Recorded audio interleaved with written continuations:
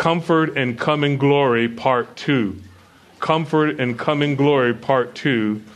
Isaiah 40, verses 1 through 5. And as you see there, we're going to focus really on verses 2 through 4. Last week, we introduced the passage and looking at verses 1 and 2. And I didn't get through verse 2, so we're going to go back and go into verse 4. But before we do that, there's a question that comes up, an observation. What when there's a sense in which a person loses hope? When they lose hope, what happens? I mean, you can think historically, people who were given some sense of assurance, but yet it was never realized. A promise made, but it was never realized. Or we can think through history, and my mind goes to, we can think about World War II, and we can think about concentration camps. And if you interview those that survived, most, almost, if you might say all, would say, one thing that helped me sort of get through it was I had a sense of hope. I just thought tomorrow would be the day. And you keep thinking tomorrow will be the day and tomorrow will be the day. Now some along the way, they die and that day never came for them. But others in interviews, they would say, how did you survive? How did you get? And they would undoubtedly say, I had a sense of hope. I just thought that somehow there would be a breakthrough. Now, for many, and we would pray that it had been more than that, but for many, that moment came. Hope was realized. Someone rescued them. Their life would never be the same, but nonetheless, they were survivors of a concentration camp, and in part because they had a sense of hope. We go through our world today, and there are people who don't have hope. They lose hope, and when a person loses hope, what happens? They're discouraged, obviously.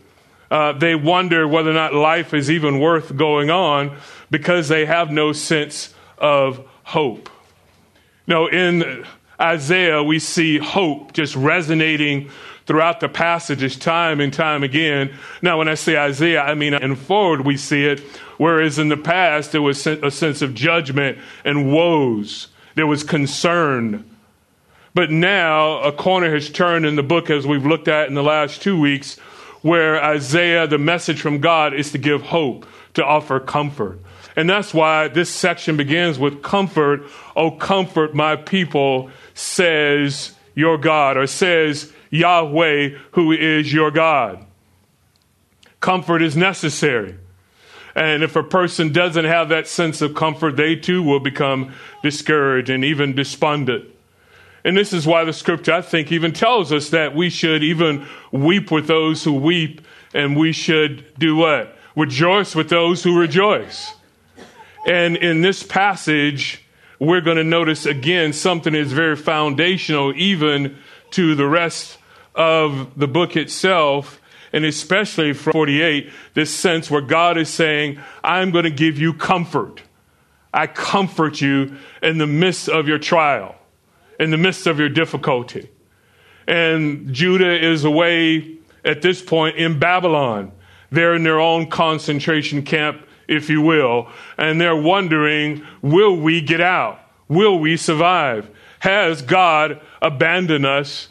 And there's a word to be spoken to them that anyone that would answer this call in verse 1, they should cry out that the people of God should be comforted. Now, we noticed some things about Isaiah last week, and I won't go through them all because each time I review it, it sets me back a little bit further to get through such a great passage and such great chapters. But we notice how some people are confused about Isaiah 40 moving forward. The foundational reason that they believe that is because they want to discount the miraculous. They want to deny the prophetic voice. And yes, from chapter 39 coming to a close in chapter 40, there is a wide gap of time that's taken place. As a matter of fact, 100 years after Isaiah dies, the people of God are now in captivity. But that doesn't mean that Isaiah cannot speak to those people.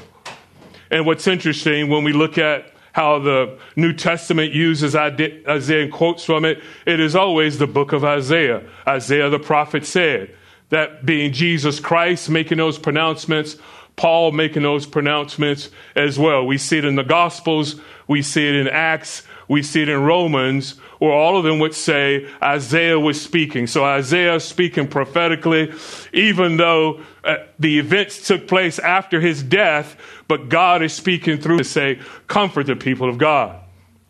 There's theological unity in the book itself. There is no second Isaiah. Some would propose that it is an unknown author who writes from the Babylonian exile. No, it is Isaiah himself speaking the very words of God. And that's why the words are comforting, because it's God speaking to the people. And something else that I didn't note for you last week when it comes to the theories about second and even third Isaiah, and some would say there's a third Isaiah beginning in Isaiah 56. But interesting enough, if you were to look at the Dead Sea Scrolls and the most ancient manuscripts that we have of Isaiah, full and complete, and if you were to look at the scroll of Isaiah and you would see Isaiah 39, and it goes seamlessly into Isaiah 40. There is no break. And so we trust the word of God, that God can speak prophetically through his servants, do we not? Absolutely we do. And then we notice something else in Isaiah 40 verse 2. He says, speak kindly to Jerusalem. The ESV says, speak tenderly. And other translations will say that well, but a very literal, and maybe you might even say preferred translation is just the literal sense of it, where it says, speak to the heart of Jerusalem. That is, speak in a way that is wanting to change their attitude. Speak comfort to them is what's being communicated here. I am your covenant God, and I want those that hear me, that's called to speak out, that they would be encouraged. This is quite a contrast, because if you go back to chapter 6, look at chapter 6 of Isaiah. Isaiah chapter 6. And notice here, then beginning at verse 9, it says, then I heard the voice of the Lord saying, whom shall I send, and who will go for us? Then I said, here I am, send me. He said, that is the one that is high and lifted up, said, go and tell this people who keep on listening but do not perceive. They keep on looking, but they don't understand. Render the hearts of this people insensitive, their ears dull, their eyes dim. Otherwise they might see with their eyes and hear with their ears, understand with their hearts, and return and be healed. Then I said, oh, Lord, how long? And he answered, until the cities are devastated and without inhabitant, houses are without people, and the land is utterly dead. And this goes on even through verse 13. There is a pronouncement, not here of comfort, but a pronouncement of judgment. It is coming. And it did come. And now Isaiah, through the Spirit of God, is saying, but now comfort them. The devastation has come to an end. And notice as well, we notice something else about the outline was this. And if we can just go to that next slide, and it communicates first, there's a tone of covenant. There's a tone, obviously, of convincing, and the message is threefold. And that's where we left off last week, this threefold message. So what are we supposed to speak to the heart of Jerusalem? How do we speak to them to convince them and to not be discouraged? Well, there are three parts to the message, and set off by, as we noted, that her warfare has ended, that her iniquity has been removed, that she has received the Lord's hand double for all her sins. So right here, these three subordinate clauses communicating the message of God to the people of God. They are to say to them, first, your warfare has ended. And what does this mean? Actually, a time of literal warfare. It can mean just a time of fixed service. Even in Job, it just means the duration of life. And it's best to understand it as a time of hardship, a period of hardship. Or some translation would say the period of your hard labor, your hard service is over. And indeed, when they were in exile, they would labor hard. And that's one reason that God would judge Babylon, because God judges Babylon because they were not compassionate towards the people of God when they were in exile. But God will then, because of his graciousness, do what? He will bring them back. He will forgive. Notice Isaiah chapter 30. Isaiah 30. Why does it end? Why is the service over? Well, mainly because of God's gracious intervention.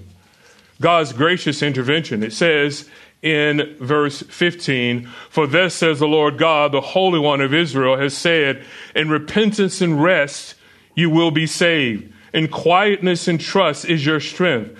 But you were not willing, and you said, no, for we will flee on horses. Therefore you shall flee, and we shall ride on swift horses. Therefore those who pursue shall be swift."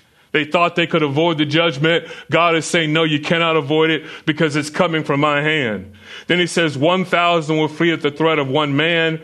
You will flee at the threat of 5 until you are left as a flag on a mountaintop and as a signal on a hill. So God's hand is going to come. They think they can avoid this exile. They think they can avoid the Babylonians. God says, no, they will be swifter than you. This is verse 18. Here is divine intervention. Therefore, and notice what it says. This is so beautiful, isn't it?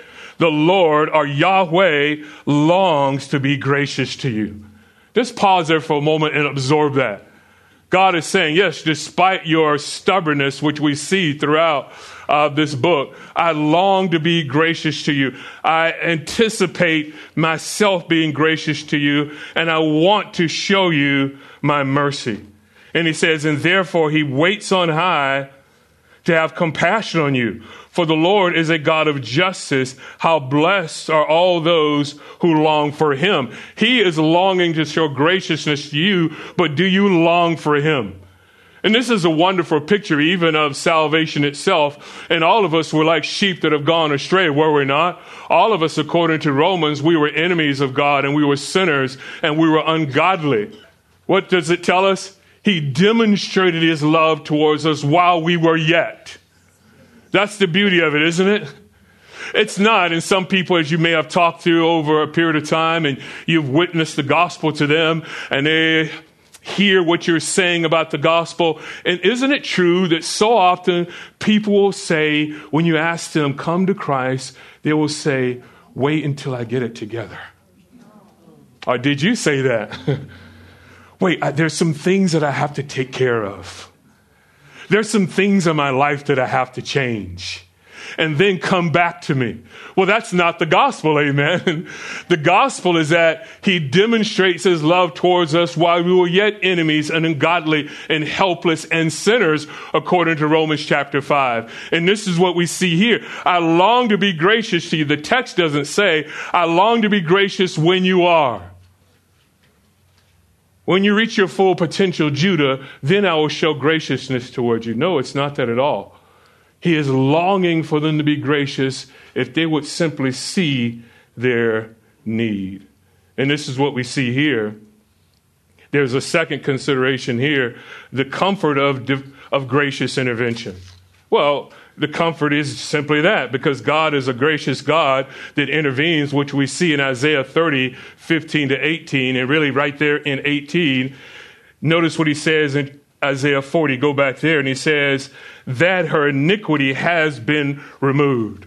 Why? Because God is a gracious God. One example, let me give you a biblical example of it.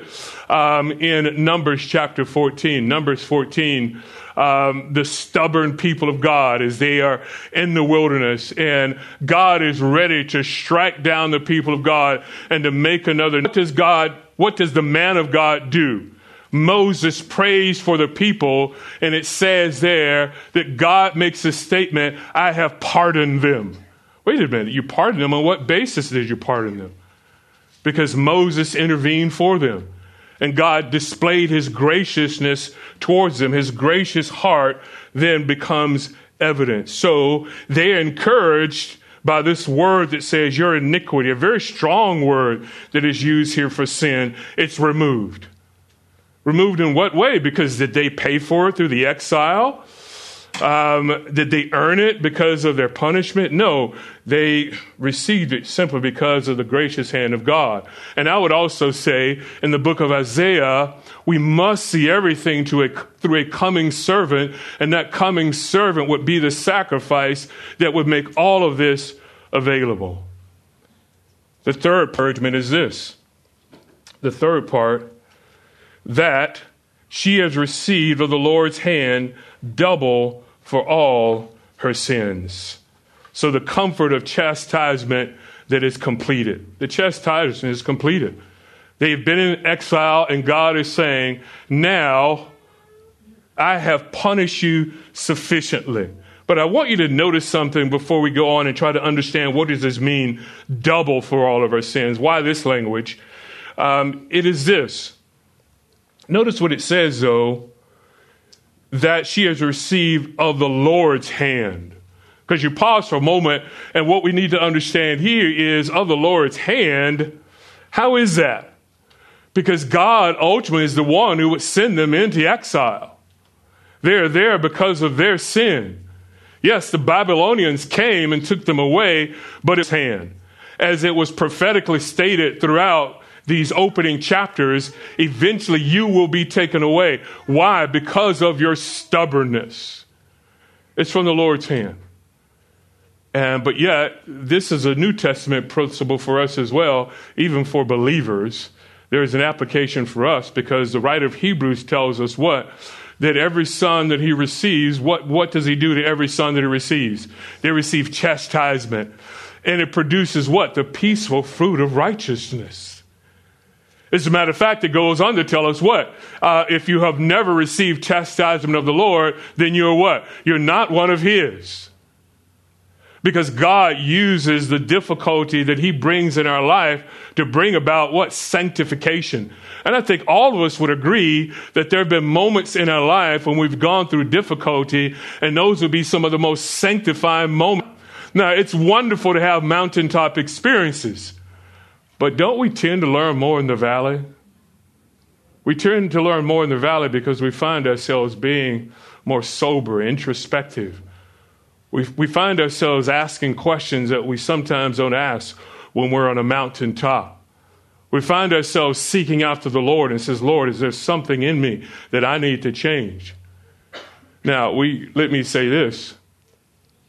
It's important that we understand, I think we should ask that question, is there something in me? But it's not always something in you. It's simply God saying, I'm going to purge so that more of Christ can come out of you. I will prune, as the scripture tells us, that you will blossom even more. And we do this all the time. Some of you may have a green thumb. Some of you have a thumb, but it's not... But what we have to do at times, I have roses in the house, and we prune them back, and they're around the yard, and I prune them back, and I can see them grow all the more. And what I'll do is I go to those roses and I'll snip them, and I'll dig around them, and I'll put the fertilizer there, and I'll water them properly and make sure they get good sunshine, and I see the buds coming out in places that they weren't before. They were beautiful when I saw them, but I thought there's more potential, if you will. And so the Lord does that with us. It's not always because there is some wrong in us. The Lord is saying, I'm bringing more of Christ out of you. Of course, the classic example being Job. And his counselors got it wrong. Surely, Job, there's something that you've done wrong. That is the ways of God, but it's not always the ways of God. It may be your sin that you're being chastened for. It is simply maybe that God is saying, I'm pruning you so that you can be. And even if it's chastening for sin, if you don't resist, you will be more like Christ. And on this example, if it's not because of sin, but it's simply He is bringing out more of Christ in you, the benefit is the same, is it not? So if you want to be more like Christ, then we need to surrender. It's from the Lord's hand. This is what we have to understand. They must take responsibility for their actions. Some of them may have thought, well, we're in exile because the gods of Babylon are more powerful than Yahweh. And maybe they thought the reason we're still in exile is because Yahweh is a localized God. And this would have been a part of the thinking of the culture.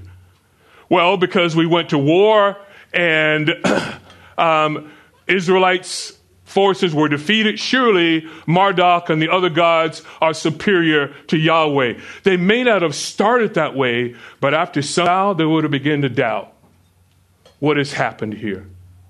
Maybe Yahweh is a local god, like these other deities. And of course, he's not. They're in exile because of their sin. There's some texts that prove this. Look with me. Let's go through a number of them. Isaiah chapter 50.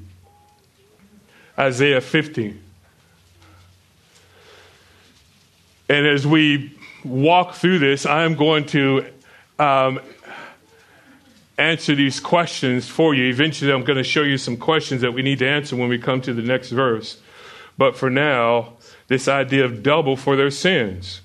Isaiah 50, verse 1, thus says the Lord, where is the certificate of divorce by which I have sent you your mother away? Or to whom of my creditors did I sell you? Behold, you were sold for your iniquities, and for your transgressions your mother was sent away. Notice Isaiah 42. Go back to Isaiah 42, verse 24. It says, who gave Jacob up for spoil and Israel for plunderers? Was it not the Lord? So plainly stated here, the plunderers being the Babylonians, they take them away as spoil because they have defeated them. It is the Lord that did it, against whom you have sinned, and in whose ways they were not willing to walk, and in whose law they did not obey. Look at Isaiah 43, verse 24. You have brought me not sweet cane with money, nor have you filled me with fat of your sacrifices. Rather, you have burdened me with your sins. You have wearied me with your iniquities. Look at Isaiah 48. Isaiah 48 communicates the same thing. Paid attention to my commandments, then your well-being would have been like a river, and your righteousness like the waves of the sea. Isn't that beautiful language? And what he says, Israel, Judah, do you not hear me? If you had paid attention to my word and the very commandments that give you life, then your life would be like a river that is flowing. Your righteousness like the waves of the sea, and the waves of the sea abounding consistently, but you did not. Notice verse 19. Your descendants would have been like the sand, and your offspring like its grains. Their name would have never been cut off or destroyed from my presence, but you didn't listen, you didn't heed, therefore. Go all the way with me to Isaiah chapter 64. We see this again. They are responsible for the exile, their sinfulness. Isaiah 64, verse 5. It says, you meet him who rejoices in doing righteousness. You in your ways. Behold, you were angry, for we sinned. We continued in them a long time, and shall we be saved? But think with me for a moment. Israel goes off into exile, but in one sense, it's even more egregious. Why is it more egregious? It's more egregious because the southern kingdom saw the northern kingdom go into exile. You would think, let's learn a lesson here. Our northern brothers have been taken away by the Assyrians, 722. And then 586, we're taken away. That's a long period of time to learn a lesson, is it not? But yet they did not.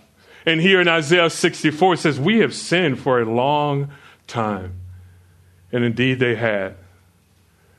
Interesting how the heart can be, isn't it? Isn't it interesting how you hear one and they fall into the same sin as another person did? You hear the story of a politician. It's the story of another preacher who is falling. You say to yourself, what? Couldn't they learn from the other person? But we need to say the same thing of ourselves, shouldn't we? Couldn't we learn from that other person? We saw them go down that road and it didn't end well. Why did that person think that somehow it would be different for them? And that's the arrogance of the human heart. They think that somehow the consequences of life won't fall upon me, but then they do. Judah should have learned. The Assyrians come and take away their northern brothers. And instead of being this sense of humbled by it, for a period of time they were, but instead of remaining humble, they become arrogant. And they even think that, no, we won't be taken away. Because this is in part the message even of Jeremiah. And what is Jeremiah saying? There's some of you are crying out, peace, peace. But Jeremiah says what? There will be no peace. You will be taken away. And that's the problem when you have false teachers in your midst. Because the false teachers will exclaim a message that is not biblical, but it does in fact do what? What does it do? It tickles the ears. And don't we see that today? Ear-tickling preaching. And all of them should be, well, I can't say that. No, I'll say just taken to a spiritual woodshed. Some of you, what is a woodshed? Some of you are thinking, what is that? Ask your neighbor, who knows what a woodshed is? Okay, there's some of you young folks who are like, what is he talking about, a woodshed? Is it like a barn or is it like a girl? You know? No, it was their sin. But yet, God's intervention, God's grace, he says, comfort them, comfort them. The labor is over with. The iniquity is removed. They paid double for all their sins. And that's the third part of this message we need to understand. How should we understand double for all their sins? There are three ways you can essentially look at it. One is double in the sense of a double payment for their sinfulness. So you paid twice as much as you should have for your sin. Or it could mean double in the sense that there was a military defeat, which there was, and there was also ensuing pain. So you paid double on one hand, you were defeated militarily, and you paid the other part of the double payment is that you were taken away in exile and all the pain that came with exile. Or it just means this, or double, it's just an idiom for a satisfying payment has been made. What you've done has indeed been egregious, but yet the time of chastisement is over with. Your payment is paid. Think of it with me for a moment. Every parent in here, at times we make decisions, spare the rod, hate their child. And I know kids around the world are at least saying, why don't you hate me a little bit, right? Just spare the rod. No, but you give the rod. But you only give it in proportion to what's deserved. Just in a basic sense of our justice system, a red light is due for a ticket. Maybe it's, I don't know what the amount might be, and that's it. Maybe you have to go to traffic court. That's it. But now we learn of someone recently that you probably knows that actually was organizing his own death, paid someone to kill him so that the $10 million insurance payment could go to his son. No, that's worthy of something else. And surely the person who attempted to kill him, he missed him. He was right there and grazed his head. If he had killed him, then that's justifiable for another level of punishment, is it not? So it has to be consistent with the punishment itself. And what it's simply saying here, you paid double for your sins. Okay, it's satisfied. Is there a formula that we can look at in Scripture that says exactly? No, we can't. It's simply a language that God uses to say, I'm satisfied with your payment. Your time of exile is over. Just like times I was myself growing up and told our kids at the time, okay, you're in timeout. For how long? For a weekend. Go to your room. And a week. And that's been probably the most. No, there was one time a month. Like a month of, it was something that you couldn't do for a month, right? And there are a couple of times I felt like, that's it for the rest of your life, right? That's it. You're in punishment. Talk to me again when you're 45. Dad, I'll be long gone before then. Well, not if you carry on this way. It's reasonable in the mind of God. Now notice, I think conceptually though, there's a connection. Turn with me to the book of Exodus. There's a connection in the book of Exodus. And when it says, even when someone says they paid double for their sin, think about it. They're not able to pay double for their sins. They can't even pay once for their sins. So how can they possibly pay double? That's the reason that a servant may come. That's the reason that the suffering servant even must come. They can't pay double for their sins. The gracious intervention is absolutely necessary. But there is a conceptual connection, I believe, in Exodus 22. Exodus 22, notice this. Notice Exodus 22, then verse 4. It says, if what he stole is actually found alive in his possession, whether an ox or a donkey or a sheep, he shall pay, it says there, double. He shall pay double for it. And then in verse 9, it comes up again. Well, in verse 7, it comes up again. If a man gives his neighbor money or goods to keep for him in man's house, if the thief is caught, he shall pay double.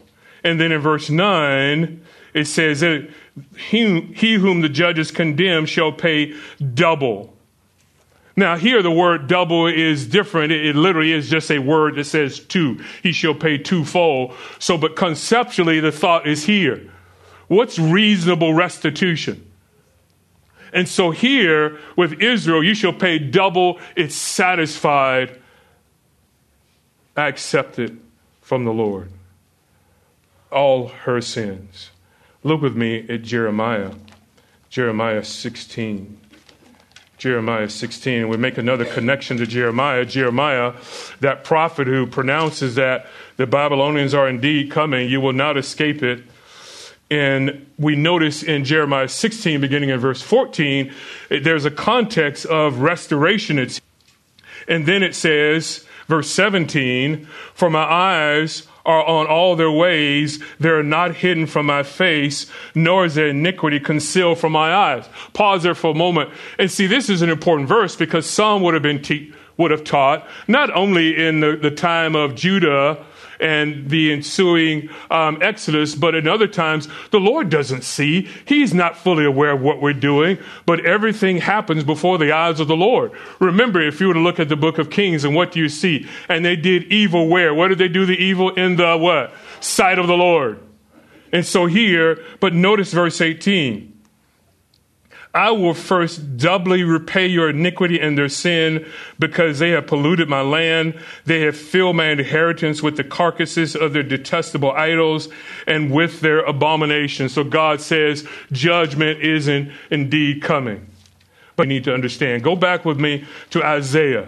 And what I want you to understand, what you need to grasp, even for this, from what is being taught here in Isaiah now, yes, there is sin. Yes, we're responsible for it, but we should all be thankful for the gracious intervention of God. Amen? Because where would we be?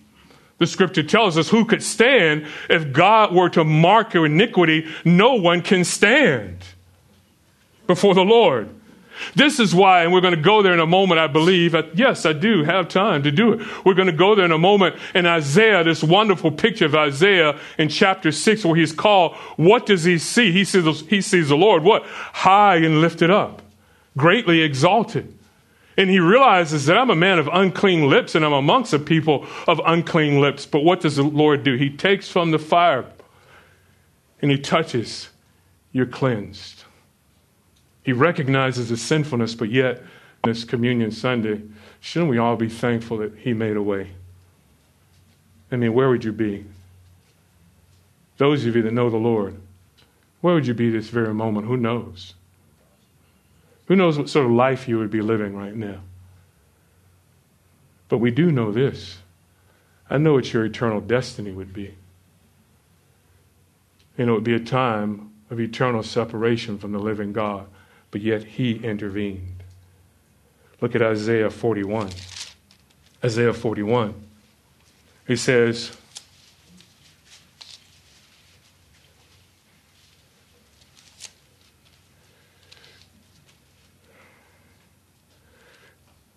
beautifully stated here, verse 13, for I am the Lord your God who upholds your right hand, who says to you, do not fear, I will help you. I'm the one that will intervene.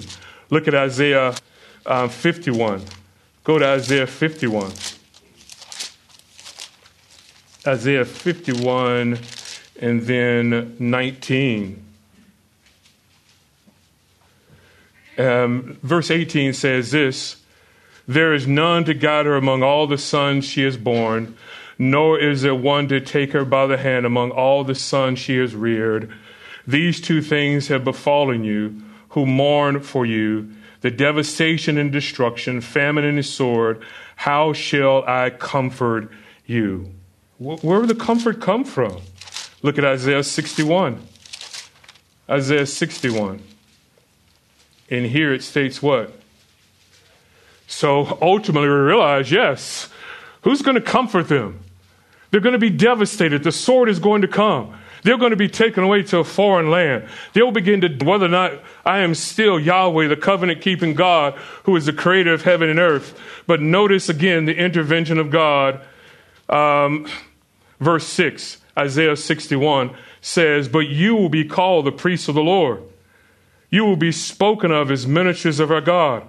You will eat the wealth of nations, and in their riches you will boast. Notice verse 7. Instead of your shame, you will have what? What portion will they have? A double portion. And instead of humiliation, they will shout for joy over their portion. Therefore, they will possess a double portion in their land. Everlasting joy will be theirs. God's gracious intervention will come about. There's a comfort that comes because God is in absolute control. Now, this message of hope continues. Go back to Isaiah 40. Isaiah 40, the message of hope continues in verses 3 to 5. In verses 3 to 5, there's comfort that continues. Why is there hope here? Because there's a hope of a delivering presence. The people of God will be delivered not by their own abilities. Of course not. I mean, there is no hope in self because it was actually self that brought them into exile. So there must be something or someone outside of them and greater than them and holier than them that will bring about this change. And it is none other than Yahweh, the covenant-keeping God. Despite their failure to maintain the covenant, Yahweh will. And so here, the message of hope continues. Here is a people who are exiled and wondering, doubting, maybe even despairing. It was Michael Grisante, Old Testament scholar, teaches here at the seminary, colleague, friend, who said this about this sort of transition here. It says, the prophet comforted God's people by promising them that God would bring them back to their beloved land of promise. In the face of Israel's skepticism, Isaiah described Yahweh as the one and only true God who is willing and able to bring this promise to pass. The only one that's able. The only one that's capable. What does the scripture tell us in a New Testament sense? With man, this is impossible, but with God, what? All things are what? Are possible. You cannot, on your own, gain the favor of God. You cannot, Israel, Judah, escape from the mighty hand of Babylon, but their greater is I. My hand will come. The hand that, as we saw in other passages, there was this calling out. Is there anyone that can take you by the hand, Judah, and lead you? And ultimately, there was not. There was no one among them that could do it. And that's why the Lord must be the one who can come and take them by the hand. And so what do we see here? In these next verses 3 to 5, the message of a coming glory. This is what we see. And this is in three parts. First, there's a voice of comfort that comes. There's a path of comfort that comes. And there's a revelation of comfort that comes. Now, I want to answer some questions for you. Let me give them to you now. You can just put them up there. All of these questions that I want to answer for you as we work through this part of the passage. Which voice is calling? What is the cultural relevance? Why must the way be cleared? What is the Isaiah? And what is the New Testament application? And then what is the life application? So in these final 12 minutes or so, let's pay attention to verses 3. And we're only going to look at verses 3 and 4. I know it says 5, but you saw earlier, I looked at verse 5 and I can't do it because it says there, then the glory of the Lord will be revealed and all flesh will see it together. And that's the first occurrence of glory. So I need to develop that for you. And I realized myself and I says, Carl, stop right there. I literally did. I was praying and just says, no, we're going to stop here. And it'll be a beautiful place to even stop because when we come back again, our focus will solely be on verse 5. And what does it mean that this glory is going to be revealed and all flesh will see it? But for now, the message of a coming glory. Let's answer these questions that are before us. And question number 1, which voice is calling? That's what we need to understand. Notice verse 3. A voice is calling. And what is interesting, it doesn't tell us, okay, whose voice is this? Are there voices? No, singular. A voice is calling. And it cannot be stressed too much that although they have violated their covenant contract with the Lord, God's faithfulness will override that. And now he says, cry out this voice. Do we need to know who it is? We don't. And I think it's on purpose because it's not the voice itself that's important. It's the message.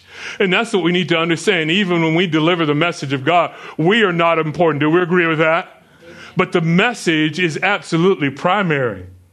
And so here we see in one sense the continuation of Isaiah's ministry from chapter 6. Now do me a favor. Do this with me.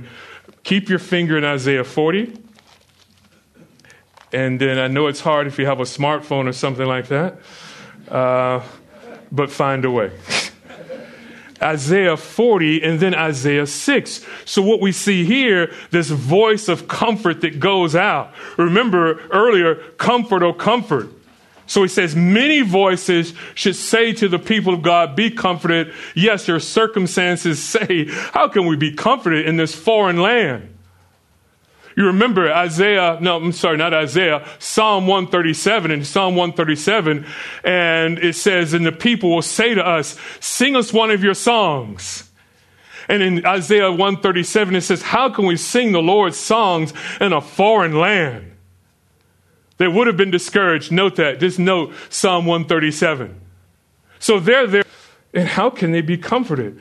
This ministry is the continuation of Isaiah's call in Isaiah 6. How do we see connections here? Notice Isaiah 6, verse 3.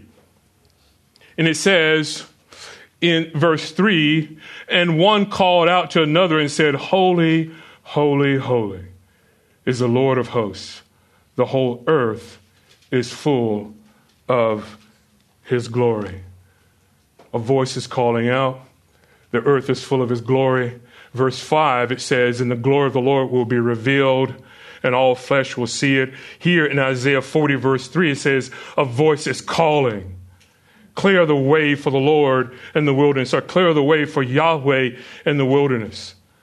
Also, what we'll notice verse 5. There's a connection between Isaiah 6:3 and these voices, that is, the cherubim, the center calling out the holiness of God. And then in verse 5, then the glory of the Lord will be revealed and all flesh will see it together. So what is stated here in Isaiah 6:3, we will see it even more fully in the fulfillment of Isaiah 40, verse 5. Go back with me to Isaiah chapter 6, Isaiah 6, verse 4. And it says, and the foundations of the threshold trembled at the voice of him who called out while the temple was filling with smoke. So imagine that. What a picture this is when you see God high and lifted up. And there you are in the temple, and it's the shaking that's taking place because why? The voice of God is speaking. And we see this throughout Scripture. The psalmist tells us that the voice of the Lord thunders. And as that voice thunders, it's not the physical aspect of it. It's just the reality that this is the omnipotent, all-powerful God that is speaking. And what is he speaking? Go to my people and speak to them. And then notice in verse 6 of Isaiah 40. Go back to Isaiah 40.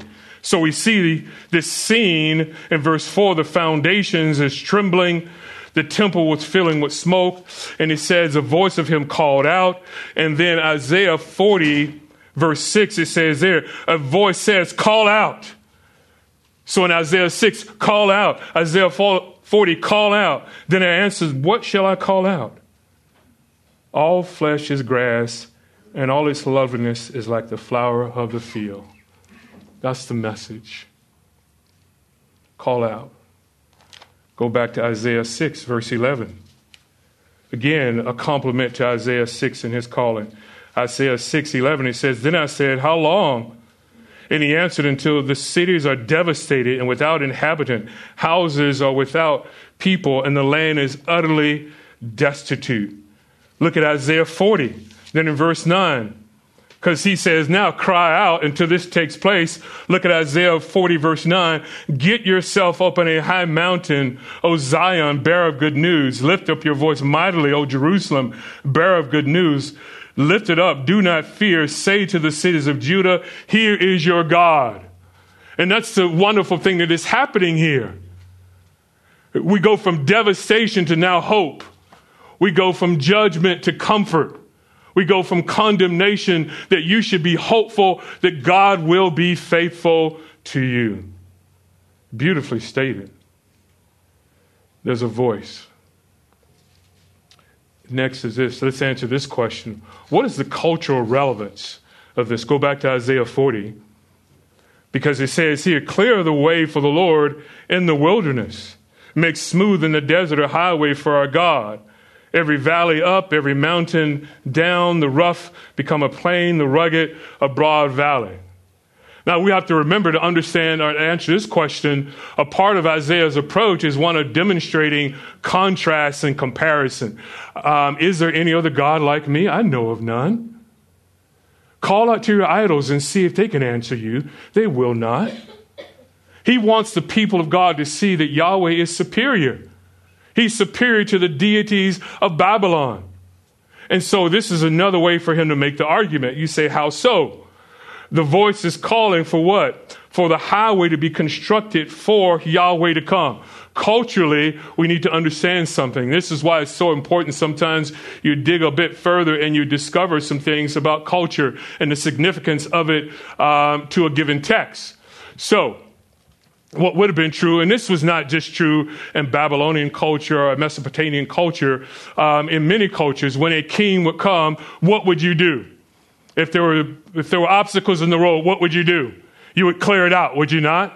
Absolutely you do. We do that today, do we not? When the president of the United States comes, what would happen to Roscoe Boulevard? That's right. What happens if a president or senator or someone, they're coming and there's supposed to be a marathon? Does the marathon still take place? No one is running by the president. Hey, President, how's it going? I'm making good time here. No, it doesn't occur. You clear the way, do you not? You make a path for that dignitary to come through, and that would have been true as well for this culture, a path for our dignitaries to come through. But God says, oh, no, they're insignificant. And as well, what would have been a part of it, it was very much a part of the festivities of Babylonian culture to have these pathways that were clear, and it would be a festival to recognize their deities. And so they would recognize their deities as they would go along this pathway, shouting out whatever chants about Marduk or their other false deities that they have. And what he's saying here, clear a path for Yahweh. These other gods are undeserving. Any prince or ruler in Babylon is undeserving. The only path that should be cleared is for Yahweh. And how is this comforting? Because it's a statement that you should notice something here. It says, in the wilderness for the Lord. So it's not first for the people to leave. This does have the language of a second Exodus. The people will leave Babylon, but what's most important is for the Lord, because the Lord is going to come to his people. Because some would say, well, it's only the sense in which it's a road that's going to be made clear so that they can leave Babylon. And some would say, well, do we understand this? Is it a topographical change that's going to take place? Does the topography of the land change so that there's a clear path for the people of God to go back? Or is it something that's beyond that, that's spiritual, that's ethical? And it is that. Yahweh is going to come. But say, wait a minute, when did Yahweh come to Babylon? How did that take place? See, here's the comfort of the message. Yahweh will come to Babylon. Then if we look at it prophetically and understand it correctly, Yahweh will come to Babylon. How will he come to Babylon? He will come through his servant. What is the first? There's in the book of Isaiah, servant. Israel is my servant, but they have failed. Okay? Then he says, if I go to the highest point, the Messiah is my servant. He will succeed. But there's also another servant in Isaiah. Cyrus is my servant, which we're going to unfold later on. Cyrus is my servant, so I believe it's a statement that is saying God will come to Babylon. How will he come to Babylon? He will come because he will defeat the armies of Babylon the Great. How will he come? Because he will come through his servant Cyrus, who is doing all of his will. That's the beauty of it all. And that's why people were troubled even when they come up with second Isaiah. How could Isaiah talk about Cyrus the Great when there is no Cyrus during the life of Isaiah? Well, that's the beauty of prophetic word, isn't it? So why should they be comforted? Yahweh is going to come to you. There's a way. When we come back again, I'm going to develop this idea. I don't have time now to look at the way. If you just look at the word, when you see the way through the book of Isaiah, starting in chapter 2 all the way to 66, you see this sense of a way is made, a way is made, a way is made, a way is made. Why? So the covenant-keeping God can come. So let every valley, every road, not the grounds changing, but an attitude that will change. It will make a way for him to come back. Is there a New Testament application? Of course there is. And I'll close on this note. Go with me to, let's look at Mark 1 first. Mark 1. And when we meet again, I'll give you more thoughts about this way as we go into as we look at verse 5 and the glory of the Lord being revealed. Matthew, I keep saying that. Mark 1, sorry. Mark 1:3 plainly says this. Here's the beginning of the gospel, as it is written in Isaiah the prophet. Behold, I send my messenger ahead of you who will prepare your way. A voice of one crying in the wilderness, make ready the way of the Lord. Make his paths straight. John the Baptist appeared in the wilderness preaching, it says, a baptism of repentance and for forgiveness of sins. John would be that voice in the New Testament. Here in Isaiah, it doesn't matter. It's the message that the people of God need to hear. Look with me at Matthew 3, the same thing communicated there. Matthew 3. Now in those days, John the Baptist came preaching in the wilderness of Judea, saying, repent, for the kingdom of God is at hand. For this is the one referred to by Isaiah the prophet when he said, the voice of one crying in the wilderness, make ready the way of the Lord, make his paths straight. Make his path straight. So we see this throughout. Not only do we see it in John chapter 1, we see it in John chapter 3. He is the one, when he sees Christ coming, behold the Lamb of God who takes away the sins of the world. That is a New Testament application for it. It will fully be realized there. I do want us to look, if you will, just briefly, Luke 3. Again, how he states it. Because he develops it a bit more. Verse 4, As it is written in the book of the words of Isaiah the prophet, the voice of one crying in the wilderness, make ready his path straight. Then notice verse 5, he amplifies it more. Every ravine will be filled, and every mountain and hill will be brought low. The crooked will become straight, and the rough roads smooth. And all flesh, notice this, to prepare your minds for verse 5, when we come back again, and all flesh will see the salvation of God. Amen? Amen. Comfort a people who are sinful. But the Lord says, despite your sin, I'm a gracious God. I have always intervened, and I'll intervene again. Comfort for every sinner. We learn again that no sin is beyond God's gracious hand. Amen? Because if it were, then we have limited an omnipotent, all-powerful God. Despite their sinfulness, the Lord says, I will come to you. This is the God we serve. You say, what about me? What about my life? Rest in this Savior. Know that anything that you have committed yourself, as long as you come with a sense of humility, that the Lord will forgive. And like it says in Isaiah 30 and in verse 18, it says, I long to be gracious to you. I'm waiting on high. Nothing you may be choosing today is worth it. Trust me. Father, we thank you for these words you give us, your grace and mercy that you show us. Help us to appreciate these truths. In Christ's name, amen.